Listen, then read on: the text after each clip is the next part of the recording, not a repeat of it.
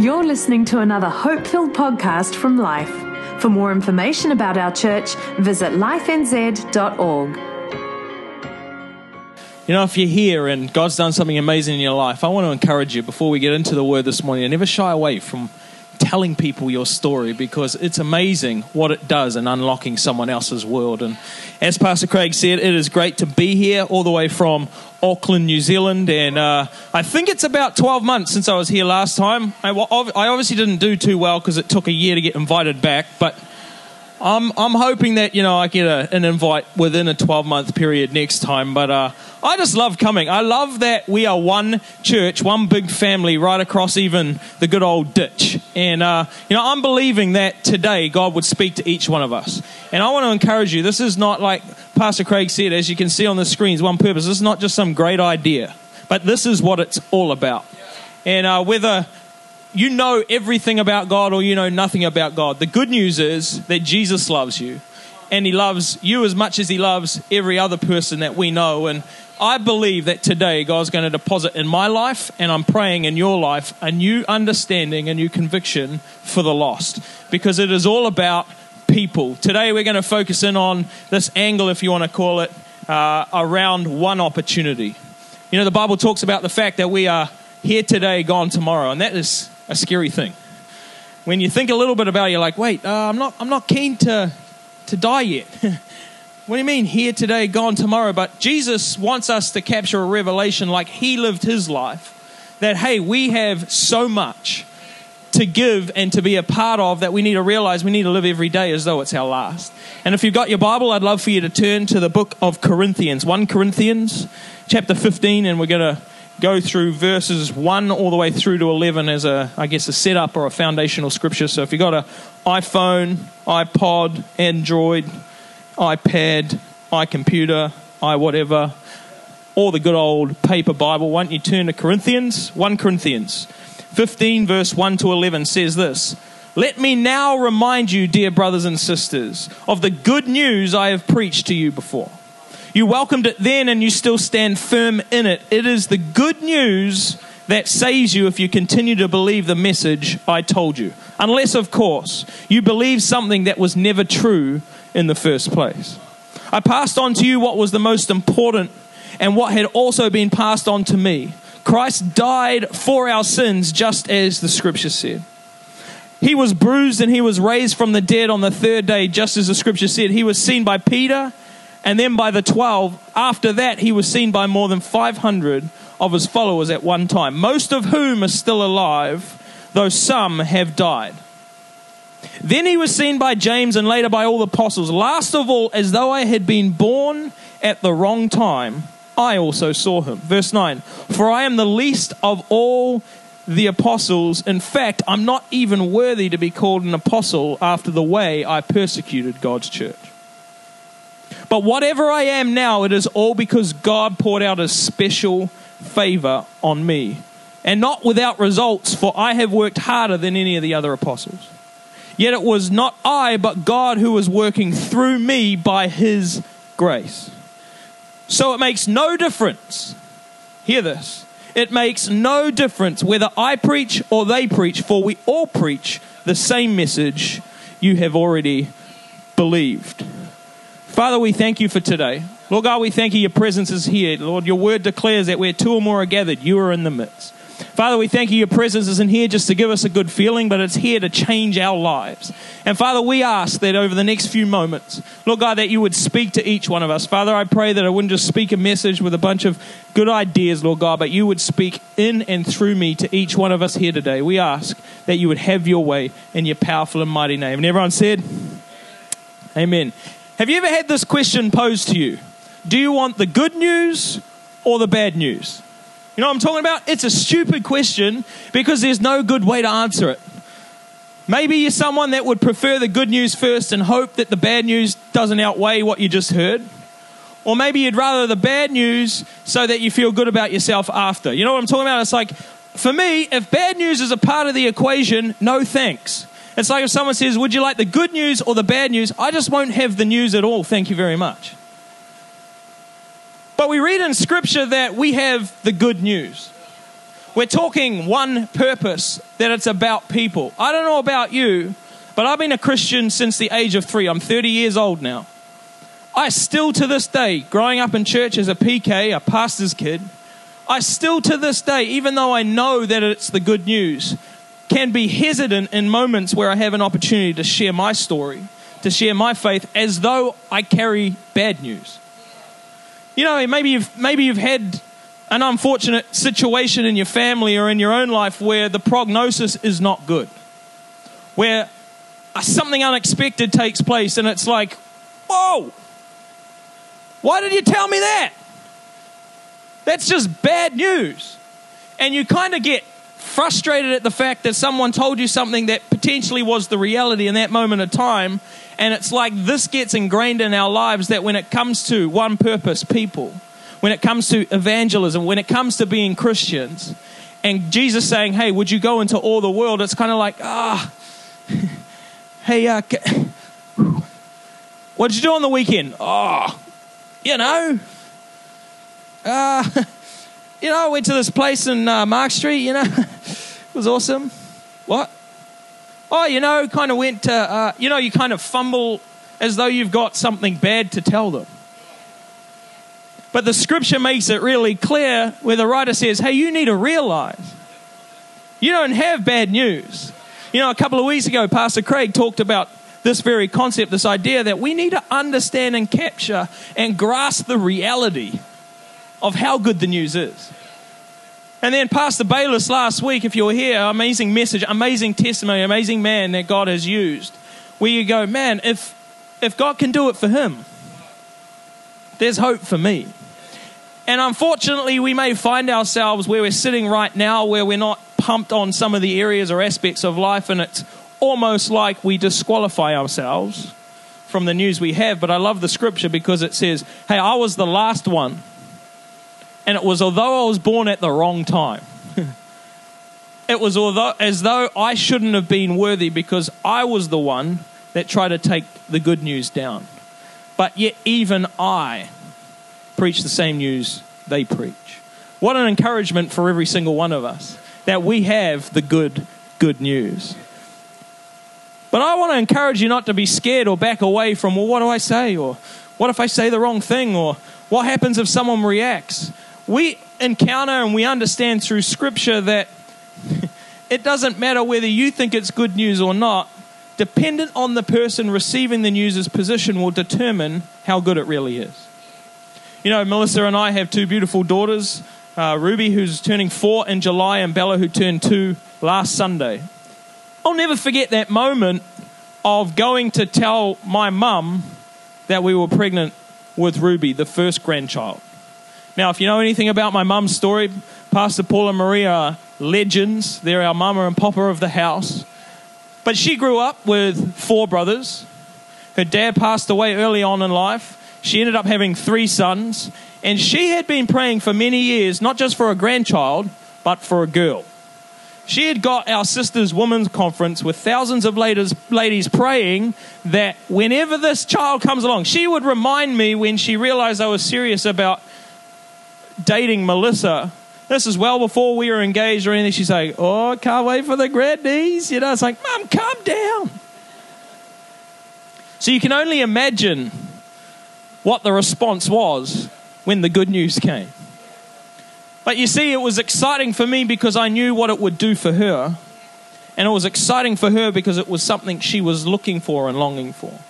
Could it be that we underestimate Jesus? Could it be we underestimate the good news? Could it be that we don't actually realize how much every single person we do life with that doesn't yet know Jesus needs the good news? Could it be that moment where you step out for the second time after the first time it didn't go bad, all of a sudden someone says, this sounds great, I'm in. And all of a sudden your perspective changes. All of a sudden you're not walking around going, oh man, I hope Monday, I hope I don't get that question. How was the weekend? You're waking up when that alarm goes off 7 a.m. on Monday. You're like, yeah, baby. It's time to tell someone about the good news. Because you've got a revelation and an understanding that not only is it good for you, it's good for the recipient. What does that look like for you? chances are it's very different to what it looks like for me. I have the privilege of working in church, and I have many people say, so, like, what else do you do? Like, what's your other job? Like, what do you mean? They're like, well, church is on Sunday, so what do you do the rest of the week? Yeah, it's probably a little different to what you think church is like. It's pretty full-time. And I have to, myself, be very intentional about engaging people that I know are yet to hear the good news. For me, that looks like rolling up to the KFC drive-thru on a weekly basis, having an excuse to eat the dirty bird, because I know that there is an opportunity to tell someone about the good news, and a great opportunity for my stomach. You see, we gotta not just hope that the right opportunity comes along. I believe God's a master orchestrator, but He gives you and I the ability to use our eyes, to use our ears, to use our words to engage other people. We have one opportunity. In the book of Philippians, verse 1, 12 to 14, Paul writes, and he says, and I want you to know, my dear brothers and sisters, that everything has happened to me here has helped to spread the good news. For everyone here, including the whole palace guard, knows that I am in chains because of Christ. And because of my imprisonment, most of the believers here have gained confidence and boldly speak God's message without fear. I love this passage because it reminds us that even though we may not know the outcome or the response, regardless of whether we even find ourselves like Paul in chains, he goes, you don't understand. It's not bad news. I'm now here in a palace where I would have never got access, being able to share the good news with the guards.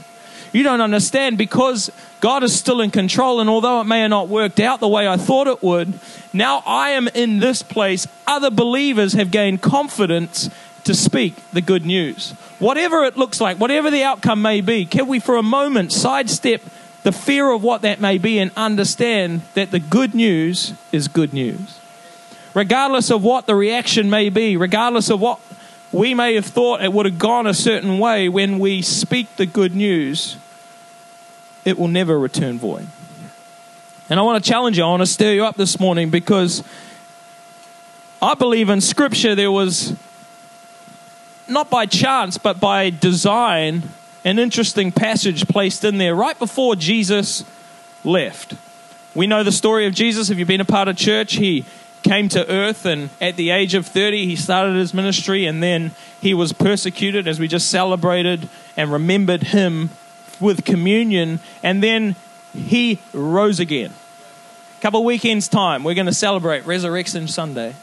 He rose again, so that whatever we may have been dealt as a outcome for our sin was now smashed. It was now finished, the Bible says.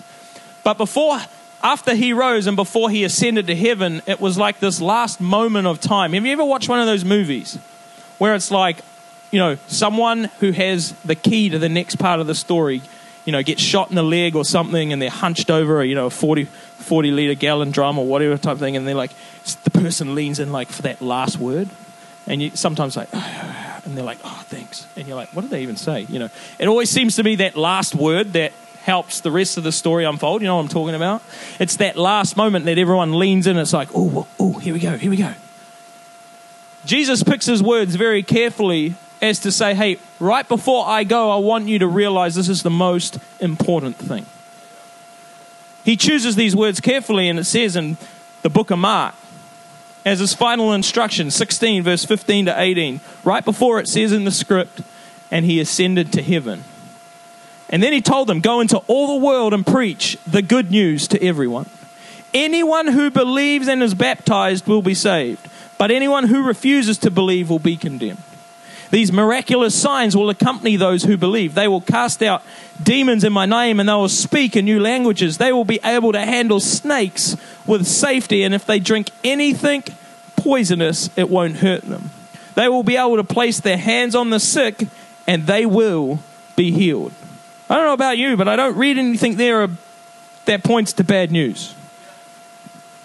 He says, hey, I want you to go into all the world. I don't want you just to come into a great church and find great community. Those are really good things. But if that's all you do and hope other people come in, you miss it. Church is about our engagement with each other, our engagement with God, but we should be fueled up and have an understanding and a revelation as Christians that Jesus said right before he left, hey, I want you to know one final instruction. The most important, go into all the world. Not go into a great church called Life and hope that you have a good life. He says, hey, you with that checkered past. Hey, you with the great life. Hey, you, no matter who you are, no matter where you come from, no matter what you've done, I choose you to be me and my hands and feet. And for some of us, that is a scary thought. My hands up. What do you mean? You shouldn't say that. You're a pastor. Every single one of us is not exempt from natural feelings, from human understanding, but when we capture a revelation that Jesus asks us to go into all the world, and then he doesn't just leave it hanging there. He doesn't just give us the hospital pass. He puts the ball into the line, we go straight through the gap, because he says, when you lay your hands on the sick, guess what happens? They will be healed. Good news. I don't know about you though, it's like you see someone with a limp and you're like, oh, I know I should say, hey, can I pray for you? But because of the unsured nature of what the response may or may not be, we think, yeah, nah, bad news. Come on, I want to stir you up as much as myself this morning that we have the good news. What a great challenge that Jesus leaves us with. Let's never underestimate the good news. Let's never underestimate what Jesus can do. Acts 20, verse 24. I love this scripture. But my life is worth nothing to me unless I use it for finishing the work assigned to me by the Lord Jesus. The work of telling others the good news about the wonderful grace of God. Isn't it interesting that when you get just a moment of clarity and you remember back, if you're someone that's made a decision for Jesus, of what that did in your life? You're like, oh my gosh, man, I am so thankful for the grace of God. Do we actually fathom that we can be a link in the chain? We are not the Savior. He is. But he chooses you and I to go into all the world to create that moment or that opportunity for people. My prayer today is that it wouldn't just be another message, but there would be a new understanding, a new revelation. That, oh, that's right, I don't have the doom and gloom news. Although someone may not agree with my stance or my point, I have the good news. You know, we need to understand as Christians that if all we do is turn up at work tomorrow, fired up because we got a revelation of it, and we say, right, I'm coming after you. And that you is someone you've never talked to before. Chances are, they're not going to want to talk to you anyway. Ever had someone try and, talk to you about something you don't really care about because A, you don't care about it, but B, you don't know who they are, and you're like, dude, get away from me.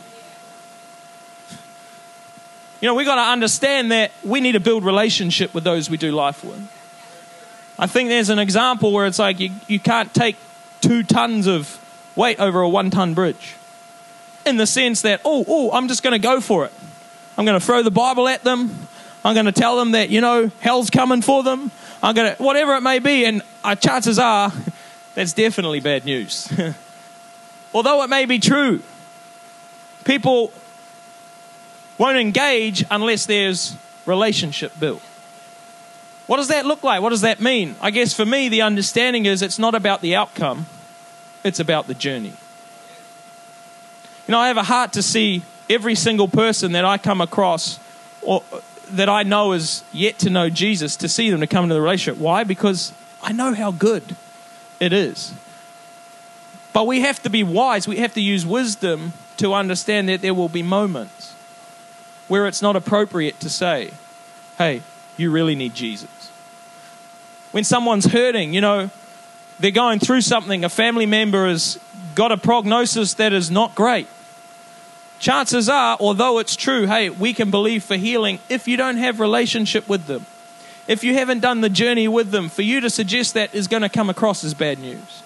And so I'd love to say there's a 5-step process. And we're going to hand out a bullet point little A5 sheet of paper. And if you follow these guidelines, you're good to go. But the reality is it's up to you and I to use wisdom and judgment when the appropriate time with the appropriate people is to share the good news.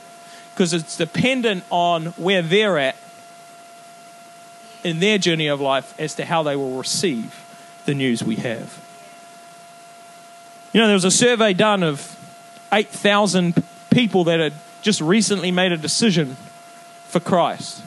It's funny what the survey pulled up. You know, we're talking about the fact that we've got one purpose. It's all about people. Today, a reminder that there's one opportunity. We get one life to live. And the revelation for me is when I understood it's not just, the good news is not just about bad people becoming good. It's actually about dead people becoming alive. It's not just about, oh man, I got to share the good news because I think they're in a bad place or they're going through something, and if they knew the good news, then they would become good. No, it's not just about that. It's actually about understanding, you guys are dying. I got good news that's going to help you come to life. Every single one of us that's met Jesus can testify to the goodness and the grace of our Almighty Savior. But chances are, for most people, as we're going to read in a moment, it was because of someone else's sacrifice, someone else's response, someone else's getting out of the comfort zone and sharing their faith, asking the question, sharing the good news, that our lives are now changed. 5% of the 8,000 people were walk-ins into church who stayed. 7% came because of the pastor. Maybe they liked how they talked, got a cool Kiwi accent.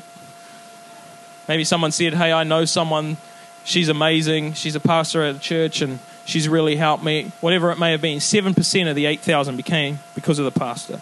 3% came because the church had a program they liked. It was a great Easter event or a great Christmas production or something that the church put on. 1% came through door-to-door visitation, the cold call. 1%. 4% came because of the kids program. Great Sunday school, I want my kids to come into a great environment. 0.0001% came through a crusade or TV program.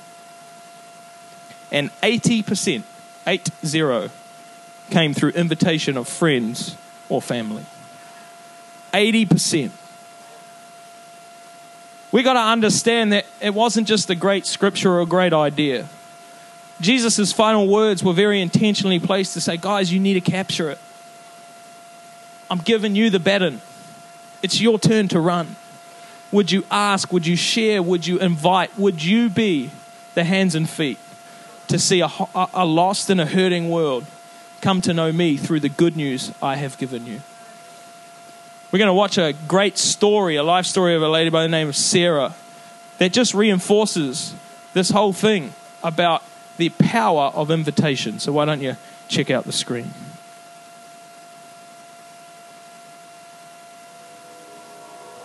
So Dad was an alcoholic, caused lots of verbal fights between Mum and Dad.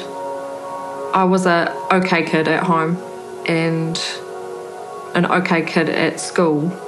But outside of that, I was this person who was on drugs and was sleeping around, and Mum got to the point where she needed to go out and deal with something for herself. She met this lady through her work and she invited her along to church, and through that my mum came to know God. My sister was now in university. Through uni, she met a girl, and this person asked her to church. She had been going to church over these past 2 years, and I had seen the changes in her, and I guess it almost made it worse. It made me want to rebel even more. It was kind of me and Dad, I think we were kind of like the last two in our family. And then my sister started asking me every weekend, do you want to come to church with me? And one weekend I turned around to her and I said, if I go with you this one time, will you stop asking me? And she said yes. And so I went, and then I haven't stopped going since. When I walked into those doors at church, that was half of that, feeling of being home, was walking in and going far out, like, what is this that you feel whole? And that's God. And that feeling is what brought me back, that unconditional love that I felt. By that stage, it was Dad had given his life to God as well.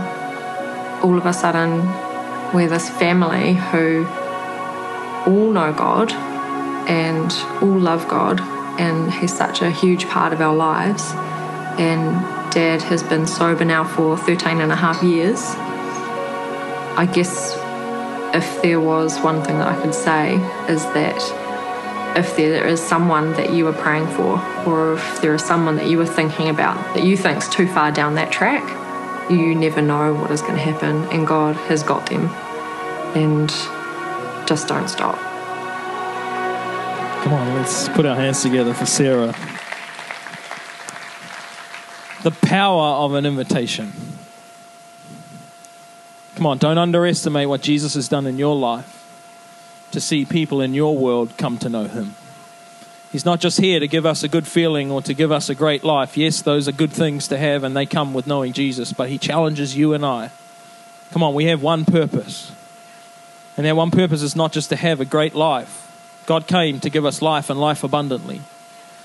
But that we would share our faith, that we would share our life with others and realize that we've got the good news to deposit.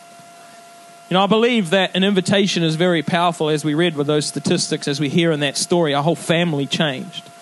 But I don't know about you, when someone comes to me with an invitation or an offer, if there's not good news attached to it, I kind of find it hard to accept it. You know, I don't know if you have the same thing over here in Melbourne like we do in Auckland, but those people that come knocking on your door to sell you cheaper power, or, you know, they've got an offer that's too good to refuse. Do we have that over here? Yep. Last weekend, Saturday, I was minding my own business at home, hanging out with the kids, and a knock on the door. And, hey, if you're in this profession, all love to you. It's got to be one of the hardest jobs in the world. But this dude knocks on the door and he says, "Oh, hi, sir, can I have a couple of moments?" I said, "Yeah, no worries, what's up?" He goes, "Oh, I'm just wondering if you'd like super fast broadband." And I was like, I would love it, yeah, but I'm all good. "No, you don't understand, sir. It's super fast broadband." And I was like, "Yeah, I know what it is. I just know I can't get it in my house." He's like, He whips out the iPhone and he punches in a few things and he's scrolling through and he's like, "Yeah, it appears that the house next door can get fiber, but you can't." I'm like, "Yeah, thanks a lot. I know."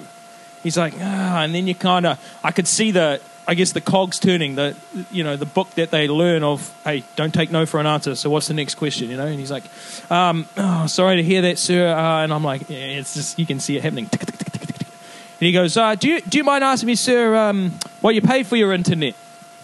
And I said, "Yeah, I wouldn't be able to tell you off the exact detail, but off the top of my head, I got a pretty good deal going. It's roughly $60 a month for unlimited." And he's like, "Oh, yeah, that is a good deal."